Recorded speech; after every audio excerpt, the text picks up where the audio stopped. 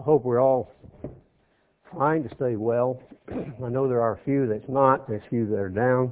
Talked to one young lady who has a little bit of a hoarse voice.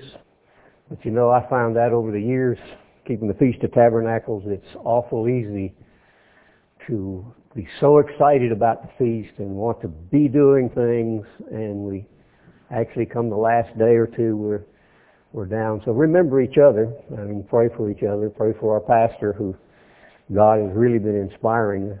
We had a little bit of a session last night. A number of people were there, and it was really phenomenal. In fact, the sermons up so far have been just tremendous. God's really been, as far as I can see, He's really been blessing us. You read these things, and I know I've been around the man that Darrell was talking about last night. For me, when I first heard it, it was real difficult.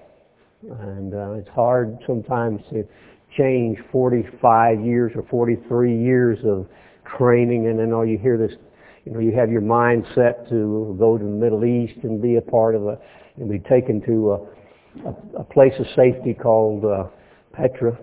Although I can remember at the feast some years ago, I did a sermon on the place of safety, and Darrell was pointing out back then that it would be more like in the western part of this country. And then I got to looking and studying into that, and I could understand that I don't see how my husband-to-be or our God would stand with us, our backs to these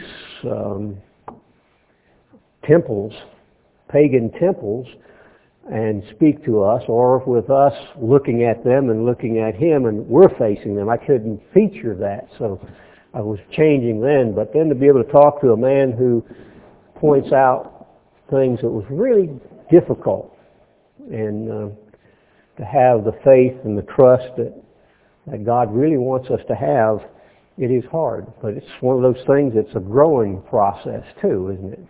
Because I was there in 64, and we were talking about fleeing in 72. Well, 69 came, and things didn't seem like they were changing, and 71 came, and finally 72, and I can remember Charles Dorothy preaching a sermon and said, I've done enough studying to see that it probably won't be 72 or 75. It could possibly be 82 or 85. But we've already gone through that period of time too. So sometimes we set dates, and they don't always work out, do they? We just have to follow God's pattern and God's plan. And I think I remember a sermon by another man one time. He said, too often what we try to do is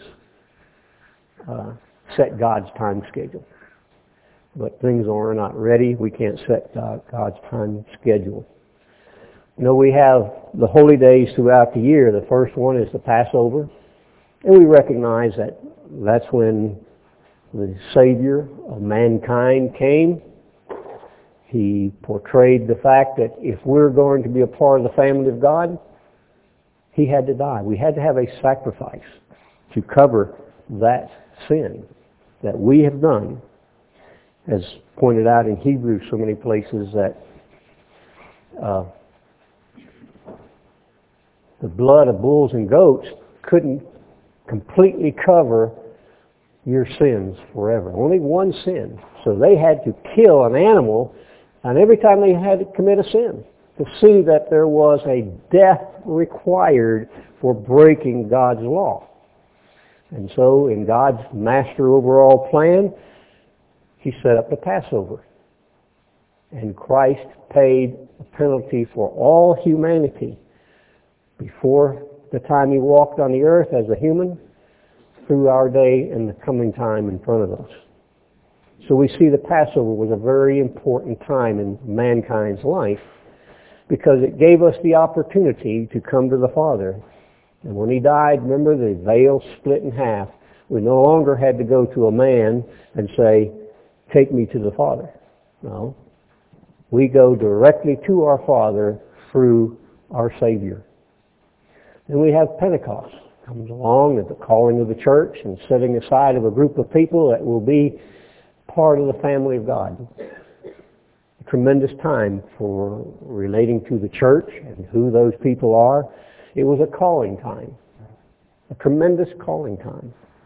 We come to trumpets, in which we find that on the day of trumpets, the trumpet will sound. Those that have not only been called, but those who have been selected and those who have worked their life into serving their God, changing their life, repenting, would be transformed in a moment, in a twinkling of an eye.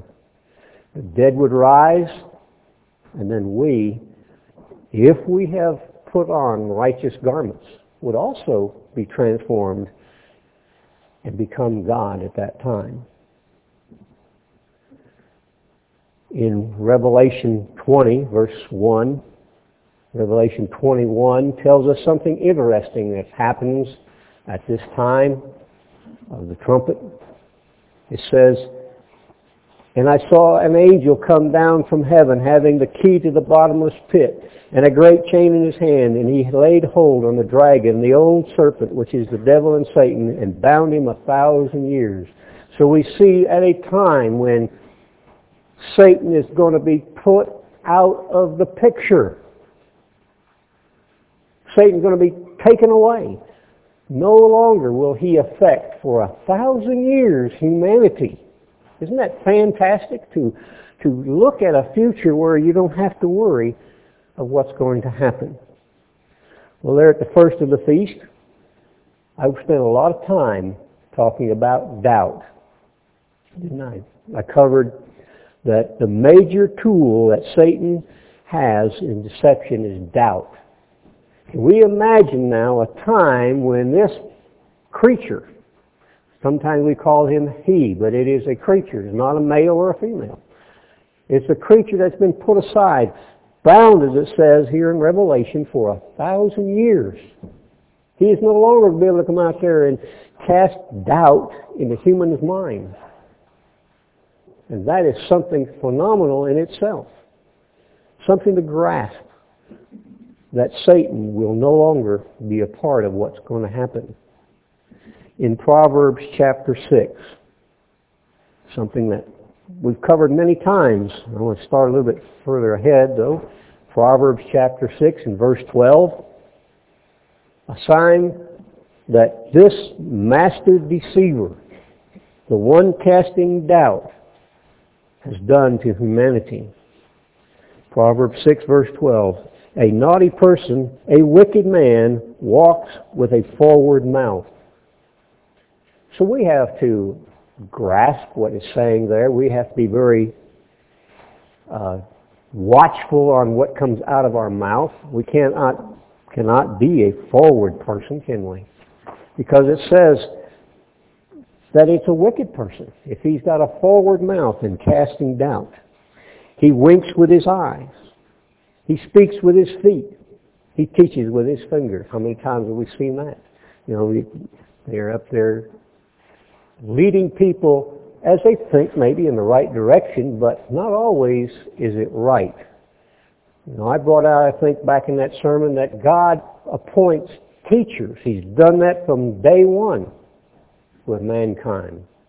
And it goes through today. We have a whole book here talking about our prophets. The teachers that God selected. He didn't select everybody, but He selected certain ones. Verse 14. Forwardness is in his heart. He desires mischief continually. He sows discord. A forward person causing discord. You know what happened back before mankind walked the earth? This great super being, a cherub, an archangel, who was in charge of millions of angels, sowed discord. He cast doubt in the minds of millions of angels. And we see the sad results of that, with a third, as the Bible indicates, a third of those creatures spectacular spirit beings being led contrary to the will of God, and then losing their light and becoming what we call demons now. Discord, doubt, sown by the master deceiver. Therefore shall his calamity come suddenly. Suddenly shall he be broken without remedy. That's going to happen to men as well as it did with the angelic host. It was sudden that it occurred, that God took away eternity of happiness and peace and joy because these people, these spirit beings, disrespected their Father. And doubt was caused by one being. Satan has a peculiar way, doesn't he? He reaches into our minds sometimes very deceitfully. We don't even recognize it. And sometimes as Terry's been bringing on his sermons, or sermonettes, that to us it's a light sin. It's not really a big sin. But to God, it is major. It is a major problem to cause doubt. 1 Peter 5. As Satan throws things at us, and we don't recognize it. We don't grasp sometimes. We think we're right as a human being. We think we're walking the right path, but not necessarily. Here in 1 Peter, God inspired Peter to write, "Humble yourselves, therefore, under the mighty hand of God, that he may exalt you in due time." So here God's saying, be careful. Humble yourself. If we're humble, we're not going to be forward like we read earlier there in Proverbs. It says, humble yourself, and God's going to exalt you. Cast all your cares upon him, for he cares for you. Can we grasp how much our Creator cares for us? We really ought to give a lot of thought. We've had tremendous sermons.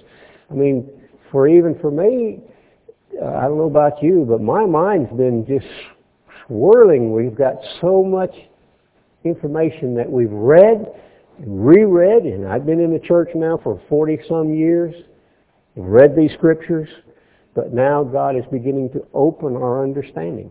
Not that we're better than anybody else, but it's His plan, and He's got something there, and He wants to help us. He wants to exalt us, exalt you, give you an opportunity. So we need to cast our cares upon Him. Be sober, it tells us. Be sober. A drunk person doesn't understand what he's doing most of the time. Well, he thinks he does, but when he's under the influence of alcohol, what is it? He doesn't make good judgments. He's apt to speed, he's apt to hit something, can't walk straight. When they stop you out there and you're drunk and tell you to walk a straight line, can't walk a straight line. Can't bring your finger up to your nose. There's a lot of things they do to find out, because a person under the influence does not recognize what's going on. So it tells us here, Christ speaking through Peter says, be sober, be vigilant. That means getting yourself alert and awake all the time, finding out what God wants us to do. Because it says here, your adversary the devil, as a roaring lion, walks about seeking whom he may devour. He wants to deceive you. He doesn't care about people out here that are no knowledge of Him. When we heard God speaking through Darrell, told us that we're a light. And how hard is it in a darkened room? I can remember years ago doing a sermonette and having the lights turned out and had a little lighter and light that lighter. In a big room like this, in the middle of the night, that light, how hard is it to find out where that light is? It stands out no matter how far away you are. Well, that's where we are. We're a light. Satan can see you. He's not worried about the rest of the world. He's worried about deceiving you. He wants to pull us down. Whom resist, it tells us. Christ is telling us, telling you, telling me, telling the world that wants to listen, telling the church, even though they're sitting out there and they're not sober and they're not vigilant yet, says, resist steadfastly in faith. The faith that we read about in Hebrews 11. Men and women who had the faith and the trust in God that they went all the way. So he said, steadfastly in faith, knowing that the same afflictions are accomplished in your brethren that are in the world. So we're going through the same things our brothers and sisters that will sleep right now went through. Abraham, Isaac, David, Noah. Imagine poor Noah for 120 years telling people, change, repent, be careful, the world's going to come to an end. You have 120 years, now you have 100 years, now you have 50 years, now you have 20 years. Can you imagine getting down to the final 4 years, and people will not listen? And finally, he goes into the ark that God had him make, and he and his family went in with the animals, and God shut the door. And we know, as we read in Revelation, when God shuts the door, nobody can open that door. Today we have an open door in front of us. We need to walk through that door, don't we? So we're told to resist the pulls and the wiles of Satan. He's very deceptive. He knows who you are. You can't hide from him.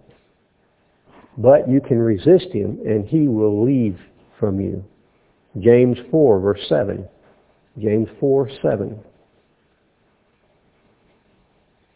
Again, we're told in James to submit ourselves, therefore, to God. We're told to submit ourselves to God. Get down, put our nose to the grind wheel and our shoulder to the road, and keep going. Work and plug at it. And then he says to resist the devil, and he will flee from you. If we resist Satan, if we put up a barricade that Satan cannot penetrate by resisting him through faith, he'll leave us. Draw nigh to God, and he'll draw nigh to you. So the closer we come to God in prayer and study, and our life wrapped around him, he's going to come to us. And cleanse your hands, you sinners, and purify your hearts, you double-minded. Again, we remember reading in Revelation 18:4, says, come out of this world. You can't be double-minded. You can't live in the world and be a part of this world and a part of this way of life and be a part of God's family too. You can't have, like they say, 1 foot in the grave and one on a banana peel, because that banana peel will be slippery. And you're not going to make the kingdom of God. So he said, resist him, and don't be double-minded. Have a single mind of doing things God's way. Resisting Satan. Ephesians 4 tells us to not give place in our life to Satan the devil. No matter what comes down the line, just do not give Satan any foothold, any opportunity, or any part in your way of life. It has to be totally, completely revolved around what God is doing. And we've heard those sermons. It is exciting. And we looked at the stock market. I think my wife had it on this morning, and it's down again today. It's down again. We know that this country is going down. We've heard the sermons. We have to believe God. We have to have faith and trust in God. And whatever comes up toward us, trust God. And he will take care of us. I gave a definition on that first sermon of trust. Remember, it was the reliance on the character, the ability, the strength, and the truth of someone or something. True trust, then, should be on our Creator. Our Creator, as I went through, was trying to show that God's character is complete trust. Our trust should be in our God. He doesn't lie. He fulfills everything He says He will do. His ability is beyond the capability of all mankind put together. Remember, there's a scripture that says that His greatness is greater than all of man, no matter what they do. And our greatness is like a drop in a bucket. And God is so massive and so strong and has such great ability. And His strength is up there. That's another characteristic. And God is truth. In John, Christ's last prayer, the real prayer of Christ, as He was about to be beaten and killed for each one of us, for all mankind, in His last prayer said, Father, your word is truth. So God's word is truth. God can be trusted because He is truthful. I also thought back on that sermon Gordon brought. Remember, he says, God's mercy endures forever. Do we give that a lot of thought? Or do we want to take a little bit of doubt and doubt that God has mercy that is slack, or not slack, but God's mercy is forever? If we take the approach that God can't help us, then we're doubting God. But throughout that Psalm 136, Gordon was pointing out, it says time and time and time again, emphasizing the fact that God has a not ending mercy. His mercy continues and continues and continues. There is no end to our God. So we need to learn to trust our Creator God. Psalms 28:26, he that trusts in his own heart is a fool. So if we look out there and say, I can trust what I can do, and I've heard this so many times, trust me, a man saying, trust me, and see them turn right around and become untrustable. Telling stories. I took a job once on a handshake, basically saying the same thing. Trust me, we will do it this way. A 4-year plan. 3 years down the line, he broke his trust. How can you say, trust me? So it says, he that trusts in his own heart is a fool. So do we trust in our own ability? I can stick with this. There's nothing that can pull me aside. Paul said, who can save me? He said, I'm weak. I make mistakes. Who can trust me? I can thank Christ because He can save me. Not me. Not my arm or my might or my knowledge, my education or my lack of education, my abilities, my background. None of those things can save me. I can't trust in who I am. I can only trust in Christ. But whoso walks wisely, he shall be delivered. Again, it's telling us to be wise. Wise and wisdom comes from God, from this Word, and from people that He sends to teach and train and educate. So, how do we take it?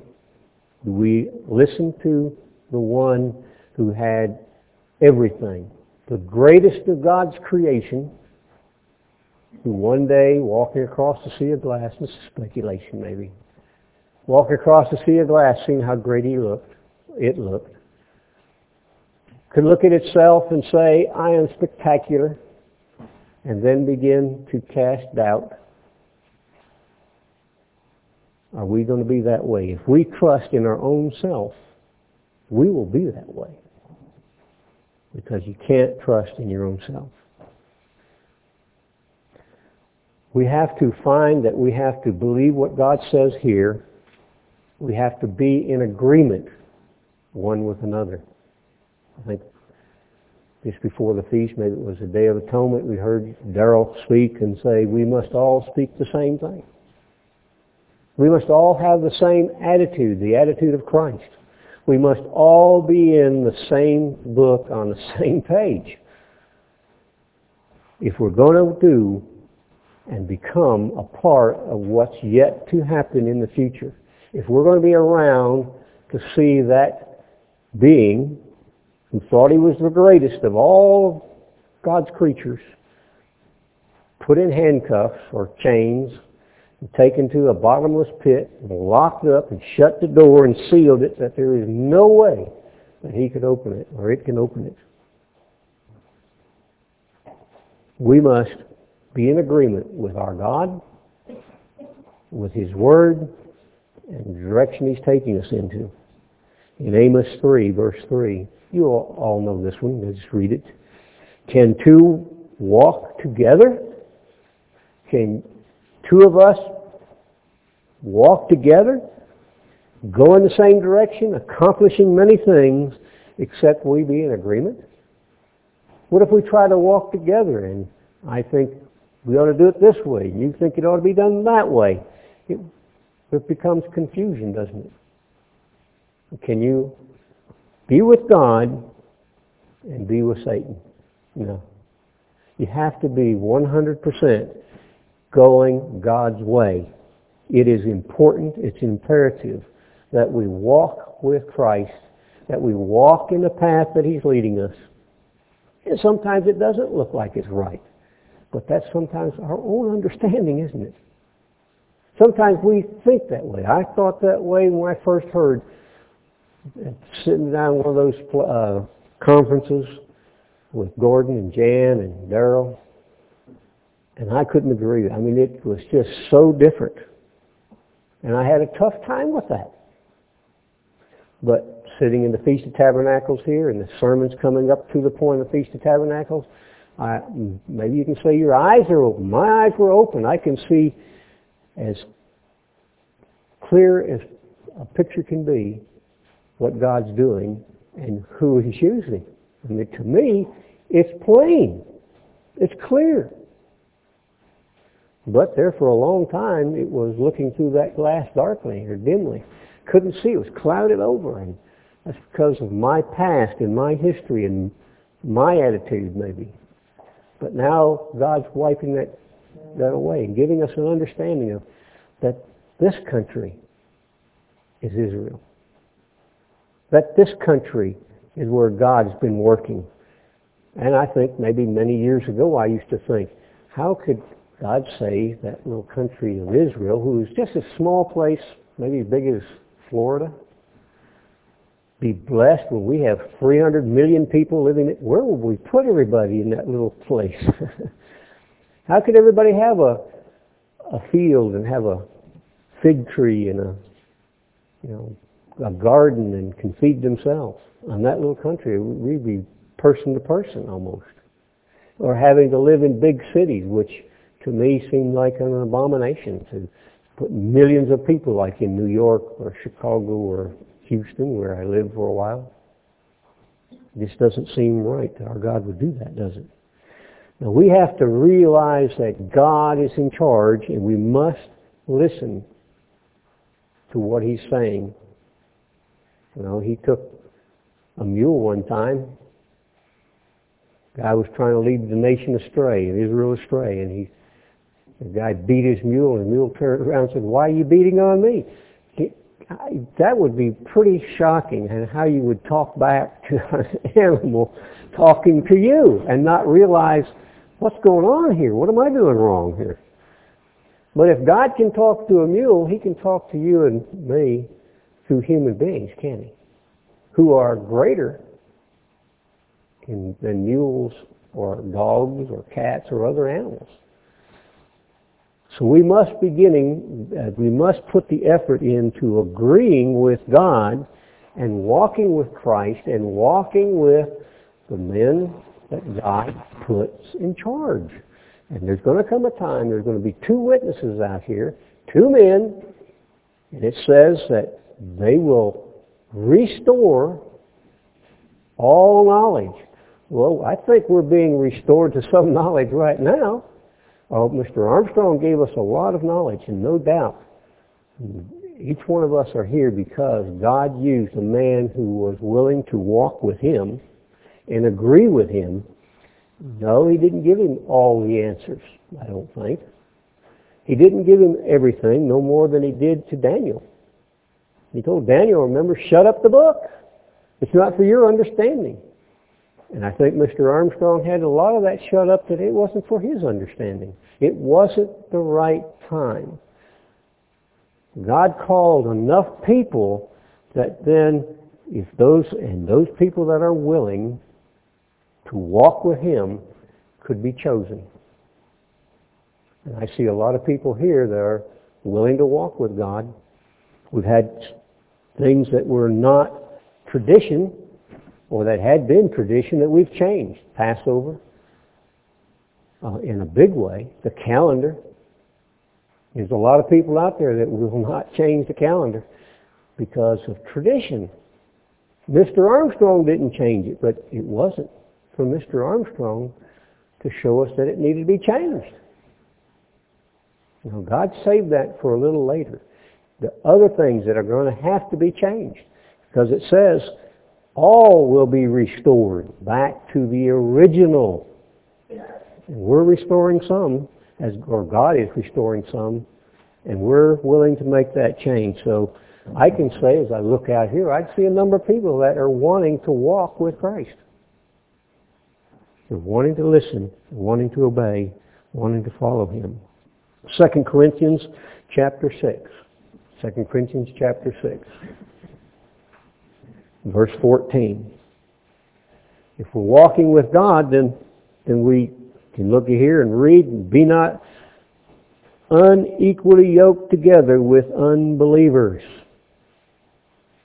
If you're equally or trying to become equally yoked with an unbeliever, then you're not walking with Christ, and you're becoming a double-minded person.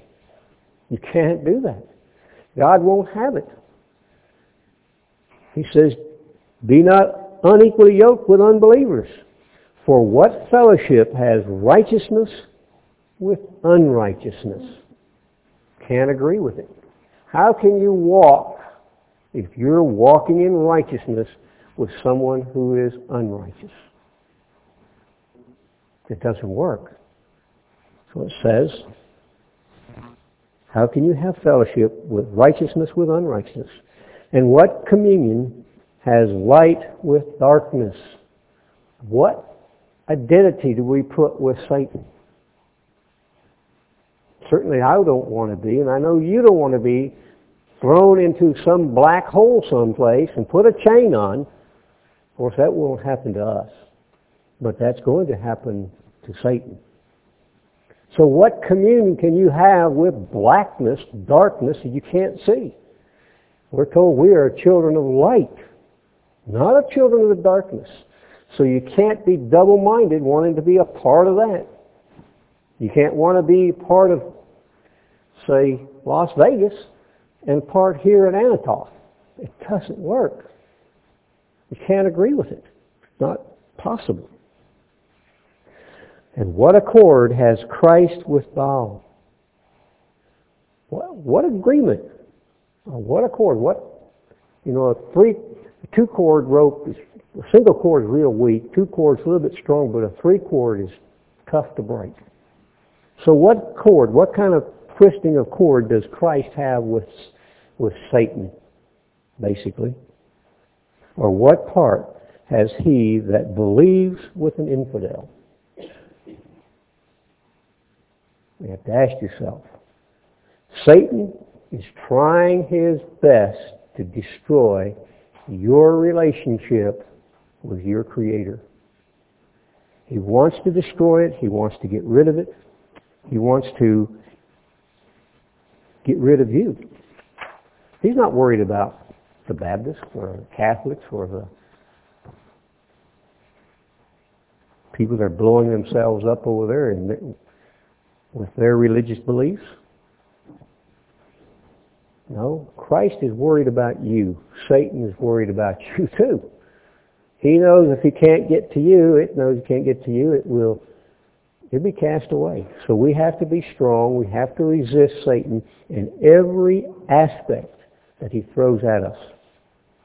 And our trust then, if we have to take and relate that and go back to, if we put doubt out, then we build trust.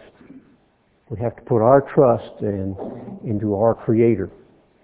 If we want to be trusted then too, if we want to be trusted by God, we need to be trustworthy, don't we?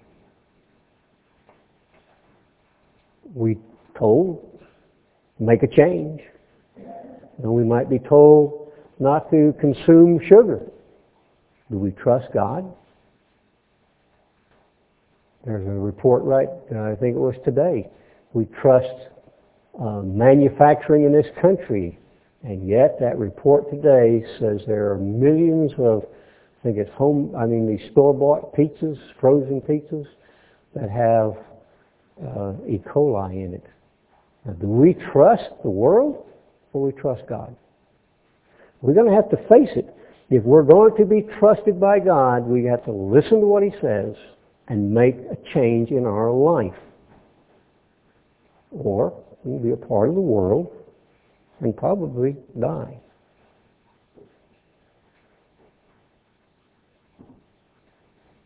Second Peter 1.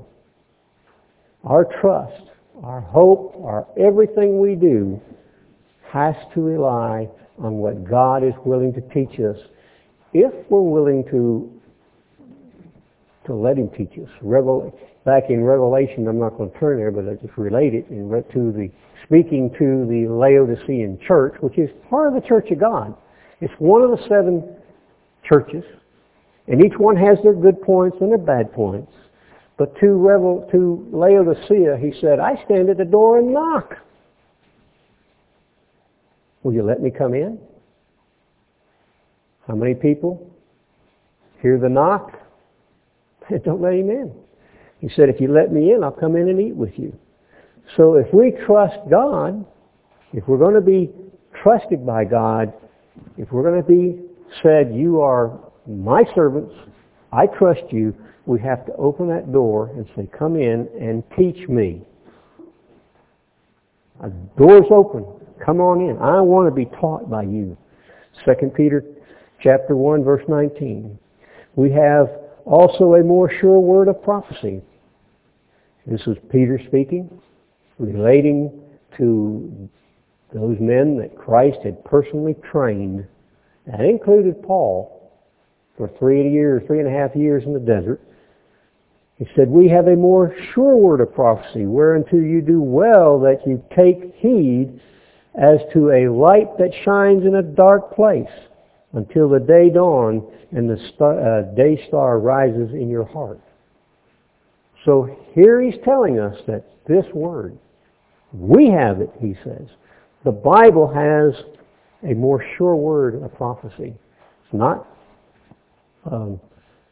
somebody who's going on their own opinion, on their own thoughts, their own knowledge. Knowing this first, that no prophecy of the Scripture is of any private interpretation. Men didn't write this Bible by saying, oh, I think I'm going to write Proverbs. I think I've got a background, I've lived this long, I'll write these Proverbs. No.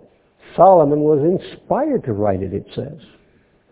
And whether it be Proverbs or Isaiah or any of the minor prophets, the first 5 books of the Bible written by one man, as God led him through the knowledge, whether it be Matthew, Mark, Luke, John, Acts, all these things it says were inspired.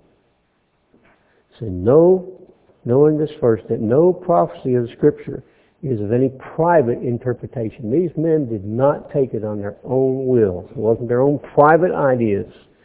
For the prophecies came not in old times by the will of men, but by holy men God spoke as they were moved by the Spirit, the Holy Spirit, by the power and the might and of our Creator God. They were inspired to write these things.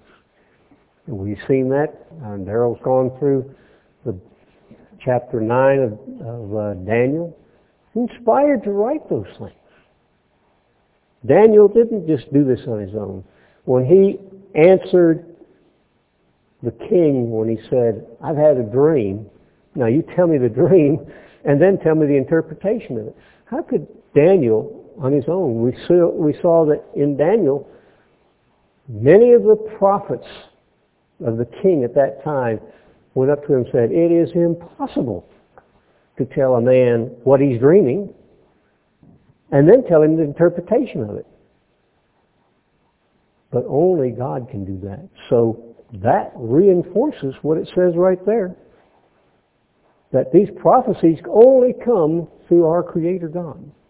We have to be willing to say, yes, sir, I believe that what you put in here, and I trust this.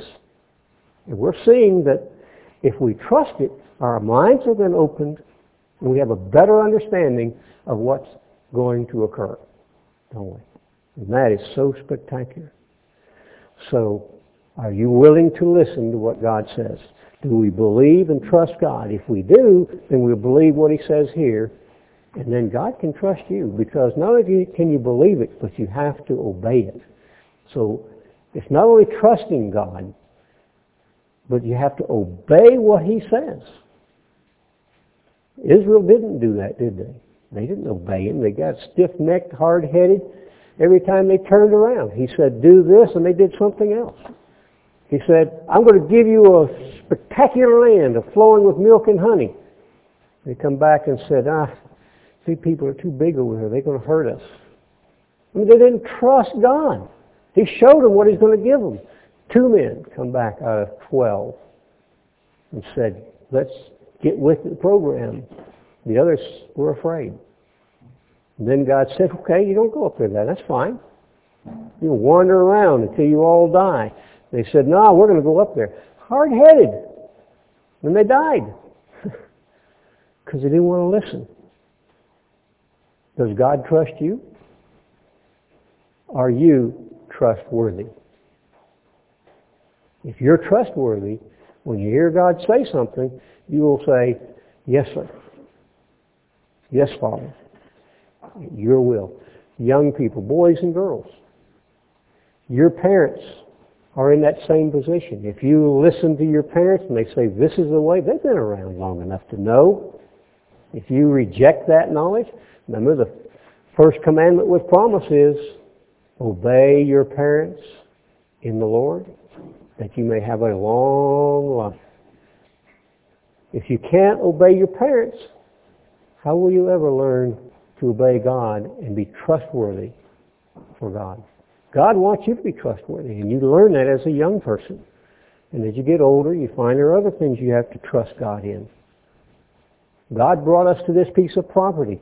Do we trust Him enough to know that no matter what these other people say about it, He will take care of us?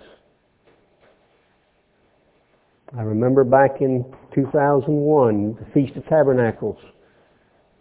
All of a sudden the light come on. God wants us to come out here. I trusted God that He wanted us to come out here. We found this piece of property. To me, it was a gift from God. Now do we trust God that He not only gave us the property, not only showed us that this is where we want us to be, that not only He gave us this property, now we see the enemies, like David said, like bulls or dogs or what, eating on Him. He said, help. I trust you to take care of us. We have to have that kind of confidence in our God for Him to trust us. We're going to go ahead, go forward, not take 2 steps backward. Keep going forward, because He promised and He will accomplish His goals. He is powerful, loving, and truthful. If we're going to be trusted by God, we have to have the right attitude, the right frame of mind. As I brought out, God cannot trust us if we harden our heart, though. Couldn't trust Israel. Finally had to divorce the nation, didn't he? Because they wouldn't listen. They were not trustworthy.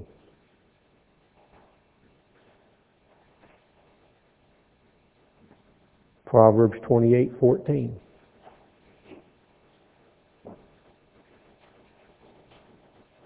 Are we hard-headed? Can God trust us? If we're hard-headed, there's no way He can trust us because we set our mind and our jaw to go against God's way of life as opposed to being humble and meek. Happy is the man that fears always. You know, Gordon did, 4 sermons, Gordon, on that, on fear? It says, happy is the man that fears always. Not the man that sits over there and fears only when he gets something his way, but fears always. But he that hardens his heart shall fall into mischief. Israel was a tremendous case to that.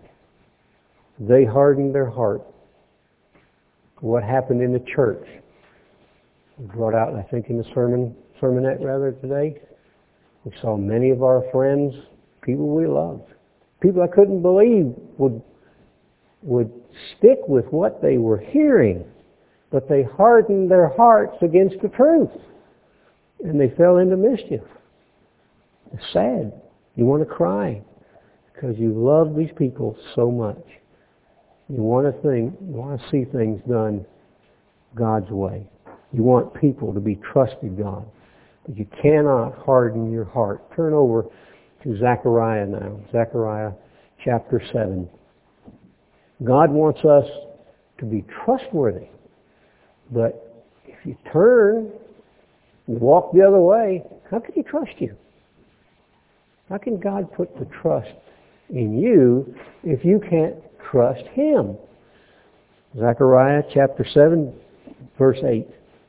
The word of the Lord came unto Zechariah, saying, Thus speaks the Lord of hosts, the Creator God, saying, Execute true judgment, show mercy and compassion every man to his brother.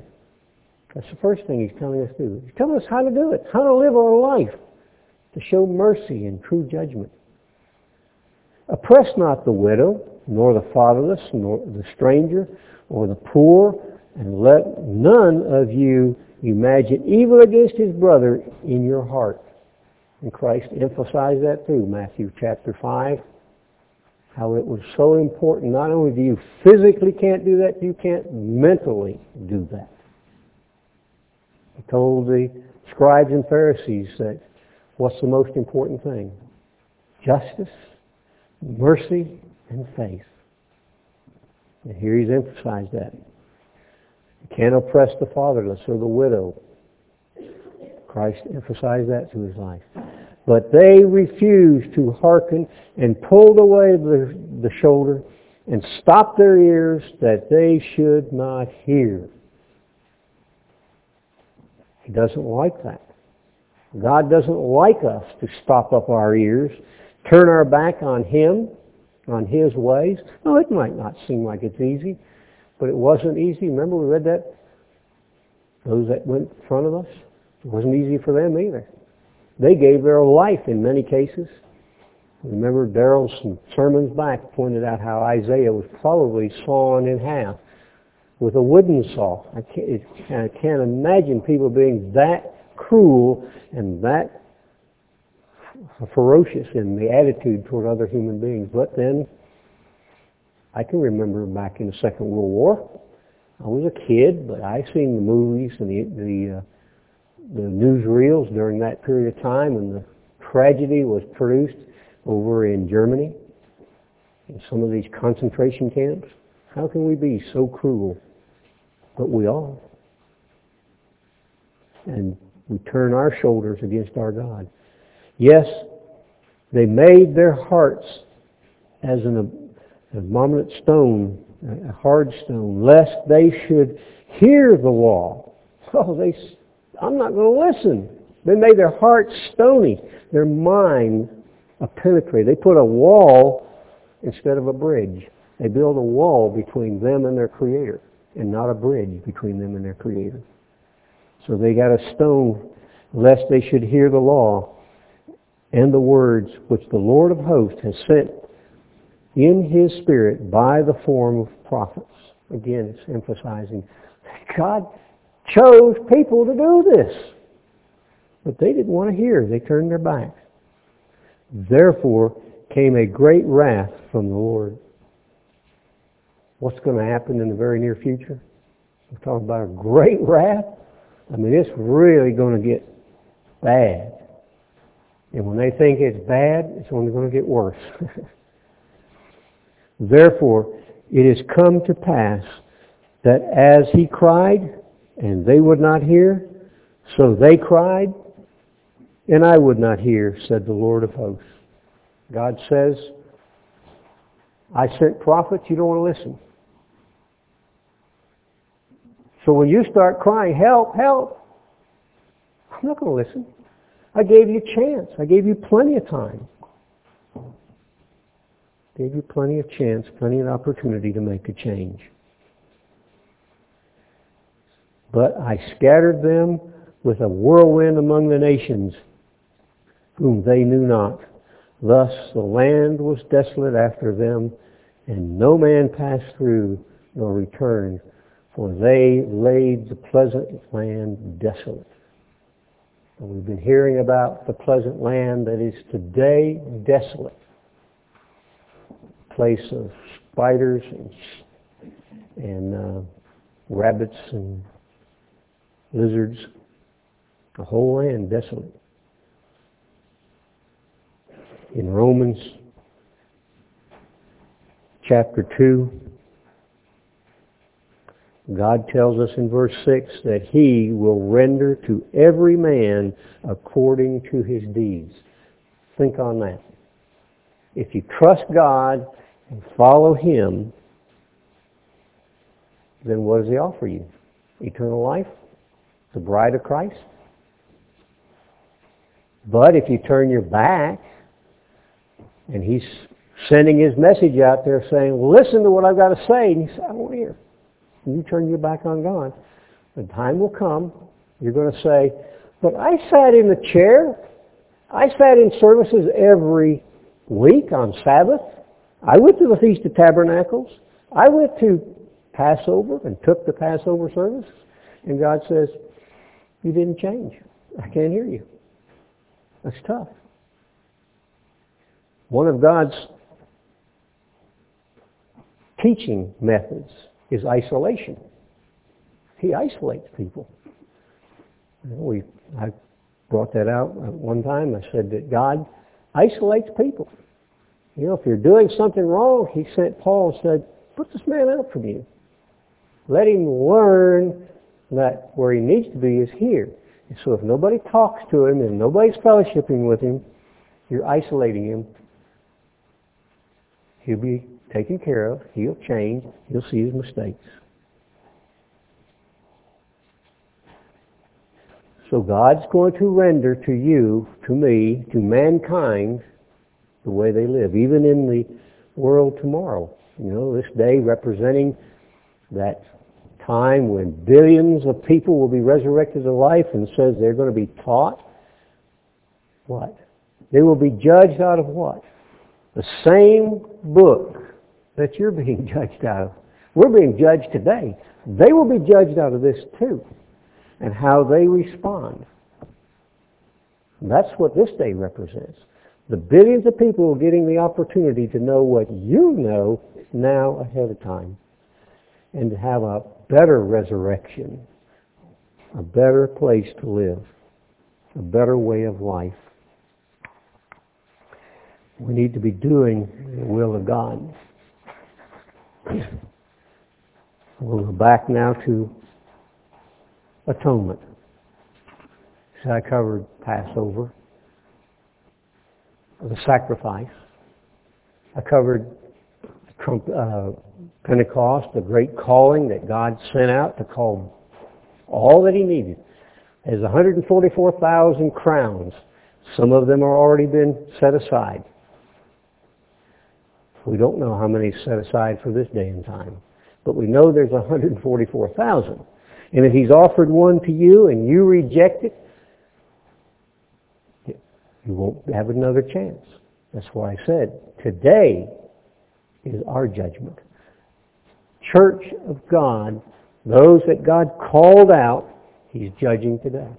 And if you're willing to make that change, and you say, I will follow, I trust you 100%, whatever, it might look like it's going to be a terrible situation in front, but you promised you would take care of me.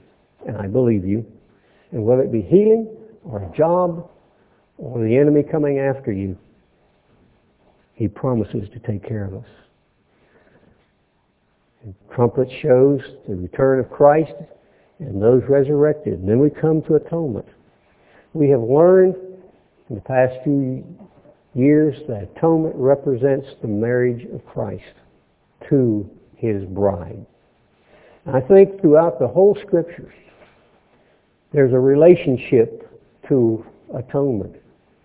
In Genesis chapter 2, verse 24, it tells us, therefore shall a man leave his father and his mother, and shall cleave to his wife, and they shall be one.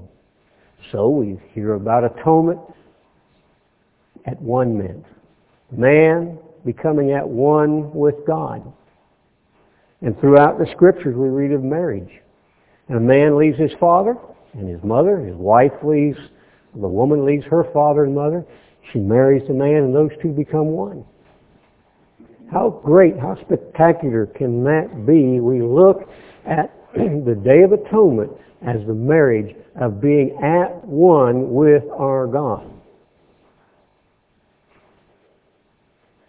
In Matthew 19, you can turn there, Matthew 19, verse 3. The Pharisees always trying to get at Christ, always trying to put him down, always trying to find something they could get to him on, because he was God in the flesh. And we know that he never sinned, but he was righteous, and he lived a righteous life. So here it says, chapter 19, verse 3, the Pharisees also came unto him, tempting him, you see. They came tempting him, trying to find some way to get to him, and said unto him, is it lawful for a man to put away his wife for every cause? Well, they were trying to find a way to break up a marriage. A marriage that Christ is talking about, that he's talking about, is the marriage of the Lamb himself to his bride on the Day of Atonement. So here they're trying to figure out a way to get around some of these things. And Christ answered and said to them, have you not read that he which made them in the beginning made them male and female? He's talking about himself here because he made them. You can go to John chapter 1, read that. John chapter 1, read down through there. It says that he was the one that created all this. He made them male and female. And he said, for this cause shall a man leave his father and his mother, and shall cleave to his wife, and the two shall be one flesh. Therefore, they are no more two, but one flesh. And what therefore God has joined together, let no man put asunder.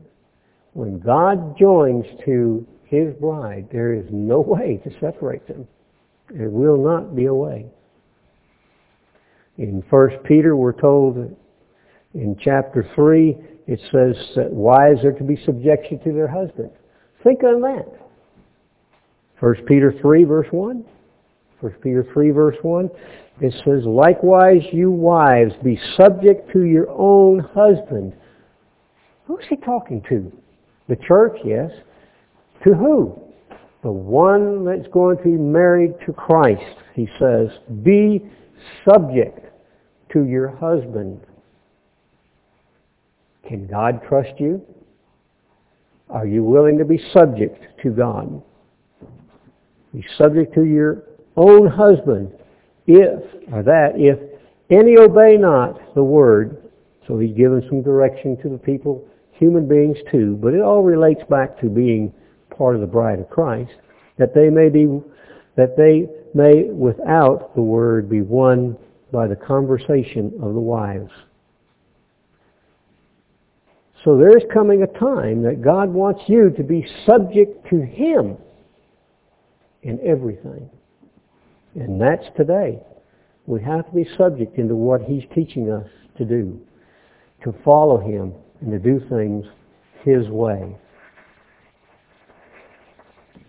I've got a marriage ceremony I want to read to you. We'll change a little bit of it.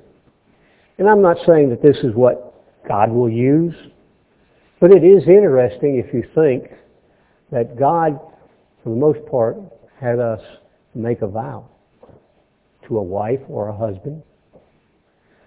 This marriage ceremony goes, I require and charge you both, and think of this as us marrying Christ, and the Father speaking now. Picture this on the sea of glass, millions of angels standing around, the 24 elders, the 4 living creatures, and the Father standing up there, Father reading this. You're standing there, Christ is there.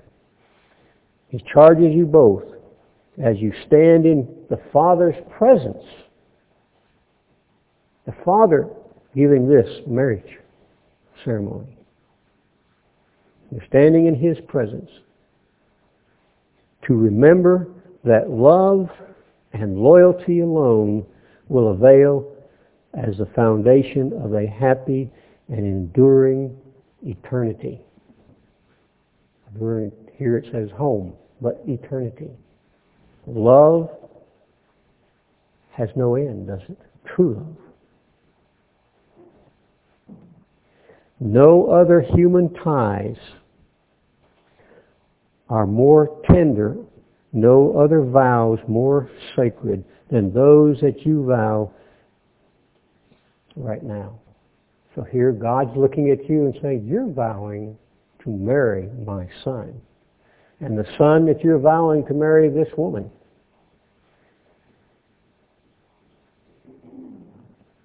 If you keep these vows without violating them in any way, and if steadfastly you endeavor to do the will of your heavenly Father. He gives us a will. It's His will. His what He wants.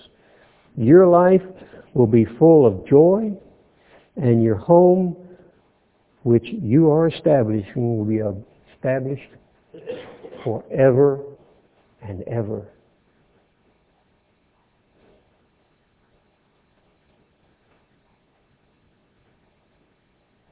Then to Christ, He would say, will you have this woman? Speaking of the bride, speaking of us, if we're willing to follow His way and trust Him, will you have this woman to be your wife? Can we see and hear our Father asking Christ, would He have me? Ask yourself, would Christ have me? Am I trustworthy enough that Christ would say, I want that person. I love them that much that I want that person. To live together for eternity. We have to be trustworthy to be able to sit there and hear those words read to us or to our Savior. To hear Him ask, will you love her and comfort her and take care of her for eternity? It's interesting that He might not use those words, but that's what it's going to be. You hear our Savior say, I want that bride forever. And then He turns to us. Will you, and put your name in there, Can you say, I will have this spirit, magnificent being to be my husband, to live with him forever. I will love him and comfort him. I will honor him more than anything. And I will not forsake him for anything else. Can we say that? Are you ready to put that out? Are you ready to say, I am ready to marry Christ? Something to think about. But you have to be trustworthy to be there. Turn, if you would, to Ephesians chapter 5. Ephesians chapter 5. Verse 28.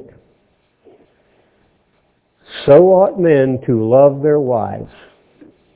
Christ will love his wife as his own body. We know Christ loves the church. He admonishes us to love our wives as men and as he loved the church. So we love your wife as your own body. He that loves his wife loves himself. Think, when Christ says, I love you, he's saying, I love myself too. Because I am a God of love. No man has ever hated his own flesh, but nourished and cherished it, even as the Lord the church. Think how Christ loves the church. He gave his life for it. For we are members of his body, of his flesh and of his bone. For this cause shall a man leave his father and his mother, and shall join to his wife, and they shall be one flesh. Christ is going to say, we will be one family. We will walk together. Again, can we look back at Amos and say, can we walk with Christ in one body with a different attitude?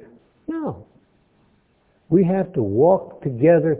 We have to be on the same page, and we have to be trustworthy. Let's go to Proverbs chapter 31. This is the kind of wife that our Savior is looking for. This is something that he wants from each one of us.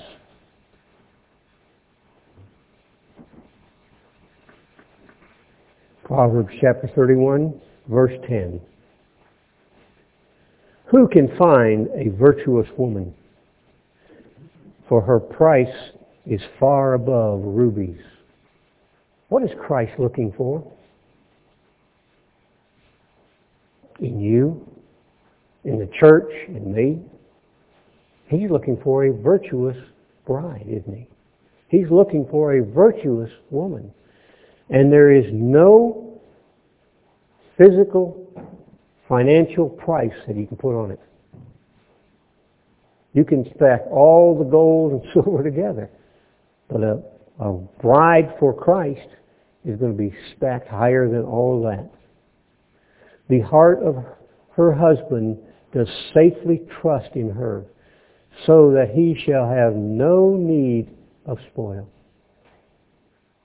He wants to trust you. That's the bride that he wants. He doesn't want a bride that's going to go over here and do some other thing. He wants a completely trusting bride. He wants a woman that is no price can be put on her greatness. I was going over this, I was thinking of Esther, who was apparently a virtuous woman. That he found, Ahasuerus found. And I think that story fits in there. That she was worth more than, because he said, I'd give you half my kingdom. Whatever you want, tell me. She had to be a spectacular person that he would say that. She will do him good and not evil all the days of her life. So he's looking at you and me. Are we doing him good? Are we that virtuous woman that he can look down and say, she's going to do great for me? She will do him good and not evil. She seeks wool and flax and works willingly with her hands. She's striving to build a wedding gown that is without spot or wrinkle in it, white and pure. And she's working with her hands and working with her heart. She is like the merchant ship that brings her food from afar. So she's out there searching. She's striving to get every bit of information she can so that she will be trustworthy by him. She rises while yet it is night and gives meat to her household and a portion to her maids. Do we think of other people? Her heart is such that she is concerned about what God wants done. She's concerned about her family, her brothers and sisters, and she's going to take care of them. She considers a field and buys it. With the fruit of her hands, she plants a vineyard. Well, we're told that the fruit of God's Spirit in Galatians 5 is love, joy, peace, long-suffering, which is one of those things that we find as a acceptable sin, maybe, not being long-suffering and short. But that's the fruit that she's planting. The fruit of God's Spirit in her life. She girds her loins with strength and strengthens her arms. So she's spending the time to know exactly what her husband wants. And she strengthens her arms and resists Satan in every possible way that he tries to get to her.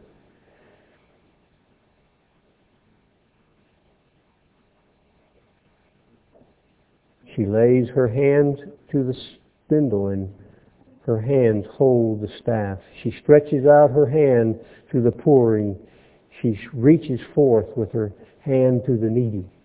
Are we ready to help in every aspect of our life?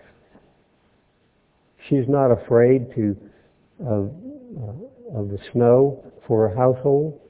For her household are clothed with scarlet. So she's making sure that the church is pretty well dressed. When the winter comes and the hard times hit, she's there. Christ is looking for this type of a woman. Her husband is known in the gates when he sits among the elders of the land because her heart is with her husband and she's striving to do things his way. Strength and honor are her clothing, and she shall rejoice in the time to come. That's what's said in front of those that become the bride of Christ. Christ is looking for a virtuous wife, one that trusts him in every aspect of her life. The bride of Christ, the virtuous woman. You know, Matthew 25 talks of the 10 virgins. Only 5 of those spent their time preparing to be the bride. Others were relaxed, Laodicean. Christ knocked and they didn't open. 5 of them, Christ knocks and they let him in because they're out there wanting to be that virtuous wife, a virtuous woman. There's coming a time in the future that Christ is going to need his wife by his side, walking with him, trusting him explicitly. And he's going to look back and know, I can trust this person. There's no doubt in my mind because I got rid of the doubter. I got rid of the one that causes doubt and bound him for 1,000 years. And this woman, the virtuous woman, the one that trusts me, who said, I will do it your way. I will not separate. I will not walk a separate path. But I'm going to walk in the same path. I want to be tied together with you. We have a tremendous future, brethren. We've been fed by food that God's been inspiring us to have for the whole feast. We're going to go back, and we have a tendency, I think, as human beings to become lax. Don't do that. God wants to trust you. The Father wants to trust you. He wants to have so much trust in you, He can say, will you marry my son? Will you honor him? Will you obey him? Will you trust him? How will you answer?